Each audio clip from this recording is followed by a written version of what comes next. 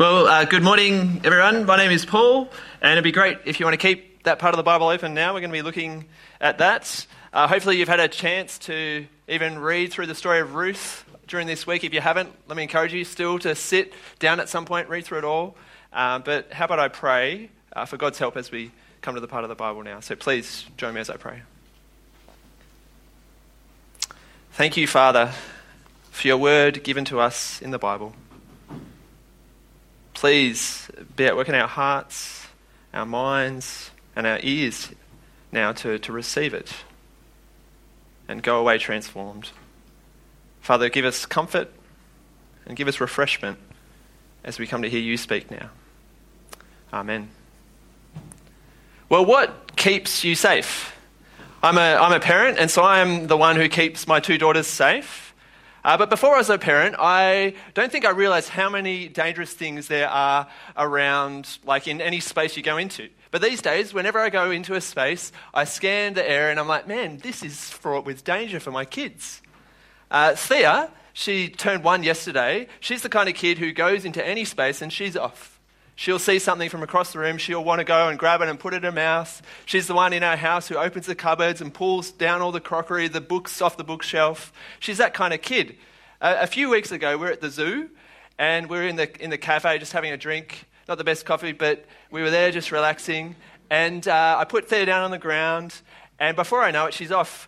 And she's just, like I catch out of the corner of my eye, she's got her hand, she's picked up this chip, like one of those brown, yucky, old, hard chips. Who knows how long it's been sitting there. She's putting it into her mouth, and I quickly grab it. I keep her safe. Thea, one of her favourite places in our house is the bathroom. And the other day, Mel caught her in the toilet area, climbing up onto the toilet bowl. Mel quickly grabbed her. She was safe. These days, we keep that room shut. This is my life as a parent. It's all about keeping my daughters safe. But it's not just children, is it, who like to feel safe? We all want to feel safe, secure, protected, don't we? But my question is for you, what is it that keeps you safe? Is it in the arms of a loved one or a spouse who holds you close and you feel protected and safe? Is it in your friendships, those people who you know they've got your back no matter what happens? Is it maybe even solitude? You feel safe when you're alone at home, just quietly reading a book. You feel safe from, free from judgment and criticism. Is it your finances? Is it that you've worked hard? You've saved well, and so that no matter what happens, you'll be okay. You can rest in that security. Or maybe it's in your physicality and your health. You keep yourself well, you train hard, so that no matter what comes your way, you're strong enough to withstand it. My question is, what happens when all those things are stripped away? When those things that you think keep you safe are stripped away? When your health is stripped away? When you're out of a job? When there's a relationship breakdown? What keeps you safe in those moments of life? When you hit rock bottom and there's uncertainty, when you face pain and grief? What keeps you safe in those times? That's the question that we're asking at the end of chapter 1 for Ruth. What is it that keeps her safe? What is it that she's going to run to for safety? And that's what chapter 2 helps us answer today. If you're here last week, we looked at chapter 1, and if you remember, we were introduced to a family, Elimelech, Naomi, their 2 sons, a part of God's people in Bethlehem, but a famine hit the land. So they decided, we're going to abandon God's place and we're going to go to Moab. But they couldn't run away from hard times, could they? Elimelech and both their sons died, and Naomi hears in Moab that God has broken the famine and provided for his people in Bethlehem. So she returns. But she's not the same woman that left. She's broken, she's bitter, and she's empty. But last week we also saw that God was at work, even in the midst of this, as Naomi wasn't fully alone. Ruth joined her. One of her daughters-in-law came back with her. But also, if you remember the end of last week, end of chapter 1, there was a hint, a glimmer of hope, as it was the start of the barley harvest. But for Ruth, she's left her people, her family, the land she's grown up in. She has no husband. How is it going to fare for her being in Bethlehem? What is going to keep her safe in this new place? Well, that's where we dive into the story for today. And so we're going to kind of just walk through different chunks of the story like we did last week. And in the first 3 verses, we're going to see Ruth takes initiative to set off, and she sets off to work. But in the first verse of chapter 2, it's kind of like a transitionary verse as the narrator peels back the curtain for us. We don't dive straight into the narrative. He peels back the curtain and says, I want to introduce you to a character you haven't met yet. Have a look there with me. At verse 1 it says, Now Naomi had a relative on her husband's side, a man of standing from the clan of Elimelech, whose name was Boaz. The narrator introduces us to Boaz here, a guy who will come up in the story a little bit later on this morning. But he's telling us some info here, some stuff that we want to store away. And did you see what it is? The narrator repeats it twice. He says, this guy Boaz is from the family of Elimelech. He's from the clan of Elimelech. And this idea of clans is quite foreign to us these days, but it's actually still captured very much in Scottish society.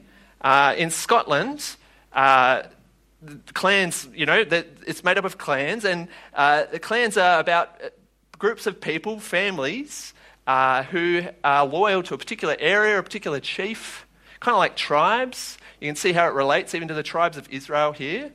And here at Sit on a Hill, we have a member of the Scottish McKeever clan. A clan, I did some research, a clan which goes back to the year of 1222 and has hundreds and hundreds of families in it. And being part of a clan has wrapped up in it the idea of protection and care for who else is in your clan in a time of need. And so this guy Boaz is, from the clan of Elimelech. Surely you've got to start to wonder, actually, the narrator's telling us this straight off the bat. It's behind the scenes. Is this going to be a good thing for Naomi and Ruth? But we also learn here that Boaz is not just from the clan. It also says he's a man of standing. He's a worthy man. This is a good man, a man with a good reputation. But this is, like a behind-the-scenes look at Boaz as the story focuses in on Ruth now and how she sets off to work. Ruth, in verse 2, she realizes the predicament she's in. She realizes she's a widow in a foreign land. She has no protection, no one to provide for her. And so she says to Naomi, I'm going to go off and work. Let me go to the fields and glean. But for Ruth, this idea of going off and working in the fields this is a risky, dangerous offer. Ruth is a woman. She's a foreigner. She knows no one. This request is fraught with danger. She could be taken advantage of. She could be abused physically, sexually. She might not even return home, let alone return home with something to eat. But Naomi, she's, I think still very much caught in her brokenness and bitter state. She's like, rocking in the fetal position at this request, and she just says, go. So Ruth heads out to the field to glean. Now, gleaning was like the equivalent of social welfare in those days. Gleaning was a system set out in God's law. Have a look at Deuteronomy 24 with me. This is written to God's people of how they were to conduct themselves. It says, when you are harvesting in your field and you overlook a sheaf, do not go back to get it. Leave it for the foreigner, the fatherless, and the widow, so that the Lord your God may bless you in all the work of your hands. You see, the harvesters of God's people would go through the land, and anything that would fall to the ground, the scraps, they would leave for the vulnerable. And did you see who these people are, who would receive this welfare? It says the foreigner, the fatherless, the widow. This is Ruth. She ticks every box for this welfare. And she knows this. She heads out onto the field to glean. And our hearts at this moment in the story, we should be in our mouths. We're wondering, is it going to go well for her? Is she going to be safe? Ruth is on the field, and then who should turn up? Boaz. This is the next little scene of our story from verses 4 to 16. Boaz turns up. And so, as it turns out, where does Ruth end up? Which field does she end up on? Where is she gleaning? It's Boaz's field. You have to understand the fields in these days weren't marked with, this is Boaz's field, or there's fences. The field was just a big open area where everyone would just have different sections of it. So Ruth just happens to turn up on Boaz's field. And then who turns up as Ruth is gleaning in the field. We read in verse 4, don't we? Have a look there with me. Just then, Boaz arrived from Bethlehem and greeted the harvesters. He says, "The Lord be with you." And they answered, "The Lord bless you." Here we learn a little bit more about Boaz, don't we? What kind of guy he is. This guy isn't just a worthy, a good man. He's a godly man. This greeting is actually something, spoken of in Numbers, and how the church services and the people would praise God in the day. This is like taken from that. Boaz is conducting his business in a godly manner. But, you can imagine it. Boaz is there. He's looking at the harvest. It's all going well. Looking at the bundles being gathered in. And then he notices Ruth. And he turns to his workers and says, "Whose family does she belong to? Whose young lady is that?" So even for Boaz, he's thinking about whose family is she a part of? Which clan is she a part of? But his workers, they just, straight out say, she's just a Moabite. She's a foreigner. She's a nobody. In my family, I have an older sister, and I remember so often in primary school, often when I was getting in trouble with teachers, they'd say, "Oh, you're Paul Schumacher. Are you Amy Schumacher's brother?" And I'd say, "Yep, that's me." And they were often implying, "Oh, wow, you're not really like your sister, are you?" Like they had a point of reference for me, and they were looking for this family likeness. They thought they knew me because they knew my sister. But for Ruth here, what's her point of reference in Bethlehem? She's just a foreigner. She's a Moabite. She's a nobody. So maybe actually in Boaz's field, it's not going to be safe for her. But Boaz, as we've already said, this is a worthy man, a good man, a godly man, unlike his workers, sees an opportunity. Rather than just walking on by, he says in verse 8, have a look there. He says to Ruth, "My daughter, listen to me. Don't go and glean in another field, and don't go away from here. Stay here with the women who work with me." He goes on to say, "I've told my men not to touch you." And he says, "There's water over there that's already been drawn. Go over and help yourself to it anytime you want." Boaz goes above and beyond for Ruth here. He treats her with an unmerited kindness. You see, Boaz is going beyond what is expected of him. To just let her pick up the scraps was what was expected. But Boaz is a man of God who wants to show kindness to her. He provides protection for her. He says, "Stay in my field. You will be kept safe here. I've told my men not to touch you." He provides provision for her. He says, "Help yourself to the water whenever you want." And he even elevates her status. Not once does Boaz call Ruth a Moabite. And what has Ruth done to deserve this kindness of Boaz? Absolutely nothing. But that's not all. At the end of the day, Boaz can't help himself. In verses 14 to 16, Boaz calls Ruth in to enjoy a meal with his workers. He calls Ruth in and says, "Sit at my table. Enjoy the wine and the vinegar and the roasted grain." And at the end of the meal, there's leftover. See, Boaz wants Ruth to go away full. But Ruth, she's a hard worker. She doesn't just sit back and enjoy this meal. At the end of the day, she gets up to continue to go gleaning, to provide for Naomi. And then once again, in verse 16, have a look there. Boaz says to his workers, he says, "Even pull out some stalks for her from the bundles and leave them for her to pick up, and don't rebuke her." Once again, Boaz goes beyond what's expected. He says to his workers, "Pull out more and just leave them for her, not just the scraps." I wonder, have you experienced anything like this abundant, lavish kindness? I remember a few years ago when Mel and I were on holidays, we were staying at this little farm stay cottage, and every night the owners would provide this 4-course meal for us. We'd go in after, a busy day of holidaying around, and we'd sit there in front of the fireplace. The owner would come in, pop open a bottle of fresh wine that they'd made from their vineyard, and then the food would just come out. There was bread, there was pastas, there was lasagnas, there was meat, there was cheese, there was honey. It was lavish. It was over the top. I remember so often, that experience when you've eaten so much, but you just want to keep eating. You pop the button on your pants. That was me pretty much every night. But this kindness from the owners wasn't unmerited, because Mel and I were actually paying to stay there, weren't we? But for Ruth, Boaz's kindness is completely unmerited. And the question we should be asking is why? She brings nothing to the table. There's no reason at all that he should be showing this kindness to her. And this is exactly the question Ruth asks. Have a look at verse 10. She says to Boaz, she says, "Why have I found such favour in your eyes that you notice me, a foreigner?" For some of us reading the story of Ruth, we might have a Disney princess maybe storyline running along in our head, thinking, the reason, Boaz is showing this kindness to her is because, she's probably attractive, she's young, he's got other intentions. But there's nothing in the story to give us that impression. The only thing we know about Ruth is that she's a Moabite, that she's a widow, and that she's on welfare. That's all we know. There's no reason for him to be showing this kindness, but he tells us in verse 11. Have a look there with me. He says, "I've been told all about what you have done for your mother-in-law since the death of your husband, how you left your father and mother and your homeland and came to live with a people you did not know."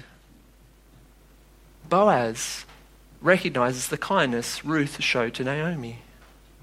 And he goes on to say the reason he has shown this kindness. He goes on in verse 12. He says, "May the Lord repay you for what you have done. May you be richly rewarded by the Lord, the God of Israel, under whose wings you have come to take refuge."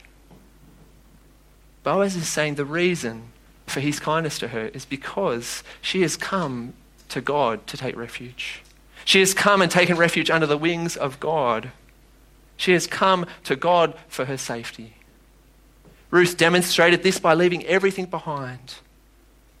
And the reward, Boaz says, for seeking refuge with God is to enjoy the provision of God, the abundant, lavish kindness of God provided by a man of God like Boaz. And this provision is abundant. At the end of the day, we read in verse 17, Ruth is gleaned and she gathers it all up and she takes home an ephah of grain. Ruth would have just been happy to have something for the meal that night. But an ephah, it tells us even in our footnote that it's roughly about 13, 14, 15 kilograms of grain. I don't even know how she would carry that much home. I probably couldn't even carry that much home myself. Where does Ruth run to for safety in this uncertain time for her? Well, she runs to the refuge under the wings of God. And he provided abundantly for her. But that's not the end of the story. Ruth heads home, and in verse 17 to 23, there's more good news. Ruth, walks into town, and Naomi notices her. And Naomi's in shock. She sees Ruth carrying this much grain, and the questions just fly. In verse 19, she goes, "Where did you glean today? Where did you work? Blessed be the man who took notice of you." This is very stark contrast to the beginning of chapter 2 where Ruth just says, "Go." Naomi just says, "Go." Ruth says to Naomi, I was working in a guy named Boaz's field, a name which really doesn't mean much to Ruth. But Naomi knows him. And she responds in verse 20, even more over the top. She says, "The Lord bless him. He has not stopped showing his kindness to the living and the dead." Naomi realizes in that moment that God hasn't forsaken her. Naomi sees the kindness of Boaz and attributes it to God. It's God's doing. But Naomi tells us more here about Boaz in verse 20. Naomi tells us that Boaz isn't just a close relative of theirs. He's one of their kinsman redeemers. And the kinsman redeemer is the person who can redeem and preserve the family name of Elimelech. This is part of the clan structure. The kinsman redeemer was the person who could redeem and carry on the family name, who could carry on the family rights to the land by marrying the widow. Boaz is this guy. He's the one who can provide a longer-term security and hope. But like any good story, end of chapter 2, we're left with a cliffhanger. Because at the end of chapter 2, Ruth is just still receiving welfare, and we're left wondering what's going to happen with Boaz. And we'll have to, come back next week. Come back next week and see what happens in chapter 3 and chapter 4. But what do we learn from this chapter? Well, I think there's a couple of things we can learn. And the first one is, in the hard and uncertain times of life, safety is found under the wings of God. The image of God in this chapter is like something from a David Attenborough film. The image of an eagle sitting on their nest with the chicks nestled underneath. They're warm, they're safe, they're protected. And for Ruth and for us, seeking refuge under the wings of God is the safest place possible. For Ruth, she left it all behind. But what kept her safe in this risky and dangerous situation? We might think it was Boaz, but no, it was God. He was at work. He was the one perfectly orchestrating everything that happened. We see it in the timing, the perfect timing for Ruth to find herself on Boaz's field. We see it in how God provided abundantly through the kindness of Boaz. We see through this chapter, at the very heart of God is a God who is kind and a gracious provider. And he is always at work to keep anyone safe who takes refuge under his wings. This is how God works time and time again throughout the Bible. In the Old Testament, Israel would rebel time and time again, and God would always be at work to bring them back to himself, to find safety and refuge with him. And for us, we have a fuller understanding of God's kindness and provision. We have refuge in the safest place ever, and that is in the person of Jesus. This is how God worked to bring us back to himself, to give us the safest place possible. Because in Jesus' death on the cross and him rising again, he provided safety, yes, now, but forever. A refuge that cannot be stripped away. In him we have refuge from guilt, from condemnation, from judgment. Jesus says, if you love and trust me, you are safe. He says you're accepted by me, you're loved by me, and that is secure. And in Jesus' death on the cross, we see God's unmerited kindness to us. Because why did Jesus die for us? Was it because of something we did? Did we deserve it? No. It's because of who God is. He's a gracious and generous provider who showers his kindness on us in Jesus. And if we fully grasp the weight of God's kindness and his provision to us, then I think the second thing we learn from this chapter is, as being a part of God's people, we are to show this kindness and lavish provision to others. We saw this in Boaz, didn't we? He shone of the kindness and provision of God to Ruth. Boaz had the same heart as God. Boaz wasn't thinking, about his productivity, thinking, oh man, I need to take this much grain home. He wasn't thinking about that when he gave away all that grain to Ruth. He wasn't thinking about his reputation and how it would look to the others who were going, man, he's given a lot of grain away to a foreigner. Boaz rested in the wings of God. So he felt safe, he felt secure, because he was loved and accepted by God to show this abundant kindness. The question for us is, do we have that same heart as God? A heart that wants to show his kindness and lavish provision to those around us. What might it look like to have that heart? Well, I think the first step is to notice others. Notice the needs of those around us.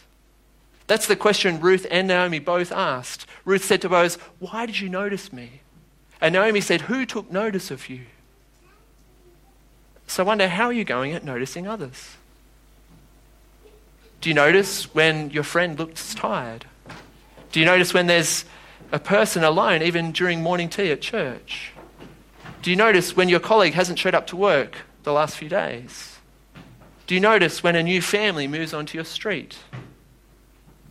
And after you've noticed, are you ready to act? Are you ready to show kindness to them? Let me tell you a story of a family I know that has sought to show this kindness and provision of God to those around them in their life.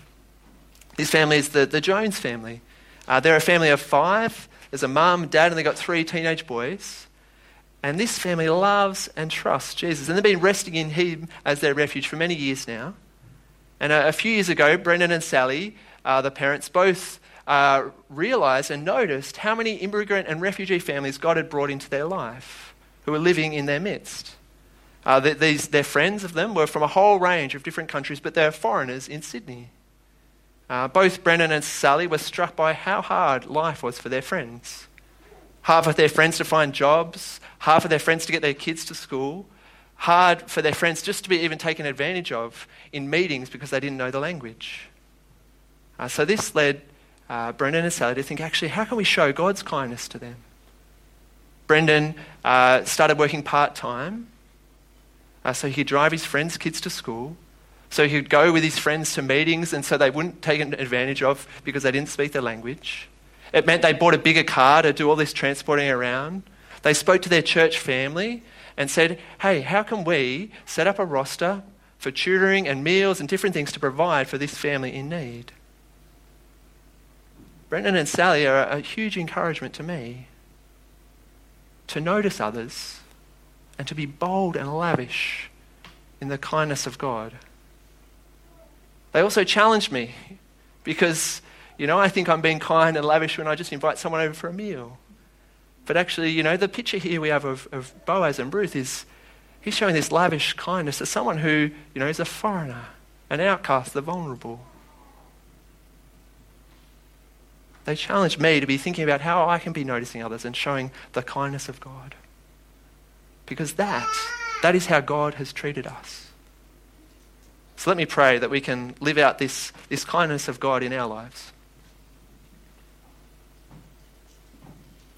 Father, we thank you for your kindness to us in Jesus. That you didn't spare your own son, but gave him up for us. Father, help us to grasp your lavish kindness to us. And may that drive us to want to show that to others. In Jesus' precious name I pray. Amen.